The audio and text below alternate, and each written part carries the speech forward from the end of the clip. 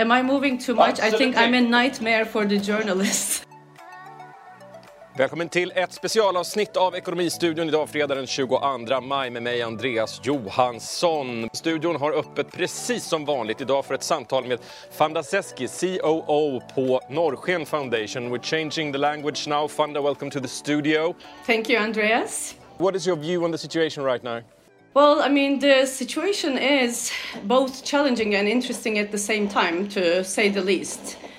From Norrsken's perspective, in a way, it's nothing new because this is basically what we do anyways. We support entrepreneurs solving world's greatest challenges, and Corona is basically one of the greatest challenges that our generation has yet to face. And from the startup's perspective, every day is a life and death situation, so it's also quite normal. Of course, they need to adapt to new ways of doing things, but at the same time, this is what they're used to doing anyways. You launched the program Action Against Corona early in March. Tell us about this project that you're working with. Yeah, so this is basically an online platform where we've been offering capital, exposure, talent, and advisory support to solutions that are tackling the current healthcare crisis as well as its societal implications. So our goal is to increase their likelihood of success. And what happened from our perspective was that we woke up to a situation where the world has changed, and then we decided that the best way to use our resources is to drop everything that we do and then focus on supporting these initiatives. Can you tell us a bit more about, give us an example of what kind of initiatives is it that you're working with? Yeah, I mean, we actually ended up receiving over 1,000 applications from 80 countries. And quickly we got to a point where we realized, for instance, testing is one of the most important challenges to tackle because we can both contribute to the health situation as well as the economic situation. We can both save lives and then at the same time help the society get back to motion. And so we have also realized that one of the key challenges is to produce high quality testing and then making those solutions scalable for everyone to access. And so we put together an organization called ABC Labs, together with very strong entrepreneurs and then scientists from Karolinska, so that we can produce both like antibody testing as well as the current virus testing with capacity for everyone. I mean, this is on everybody's lips right now, testing. How far has this group come in their research?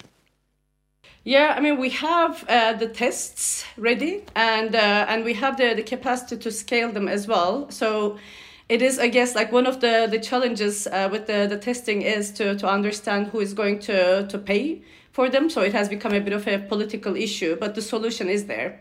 And testing and health and research is one of the areas of these initiatives, but there are other initiatives also regarding the economic effects of the virus, virus effects on the economic.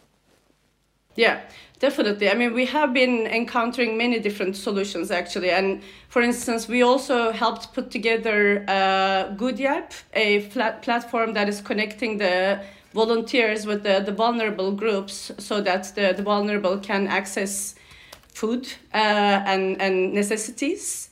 And then there will be many more questions that we will need to tackle, like in terms of employment, mental health and such. So more to come. Among these 1,000 initiatives that reached out to you at Norrsken, you had to say no to a couple of them, right? Yeah, a lot, yes. But what we did was what we tried to create is a platform where the solutions can find the solutions. Support that are like over 100 partner organizations that signed up to the platform can offer. So even if we are not extending capital, they could basically access to talent as well as other advisory support and resources that the 100 partner organizations that signed up for the platform. So capital is only one angle, I would say, but there is more support out there.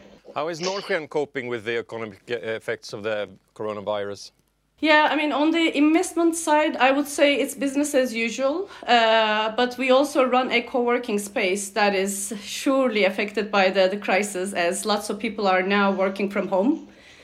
But one of our key strengths is really the partner network that we have, full of fantastic partners. And so soon after Corona crisis emerged, our private equity partner Nordic Capital reached out to us, seeing the need, and jumped in and extended their support. And so thanks to them, we're able to continue doing the work we do.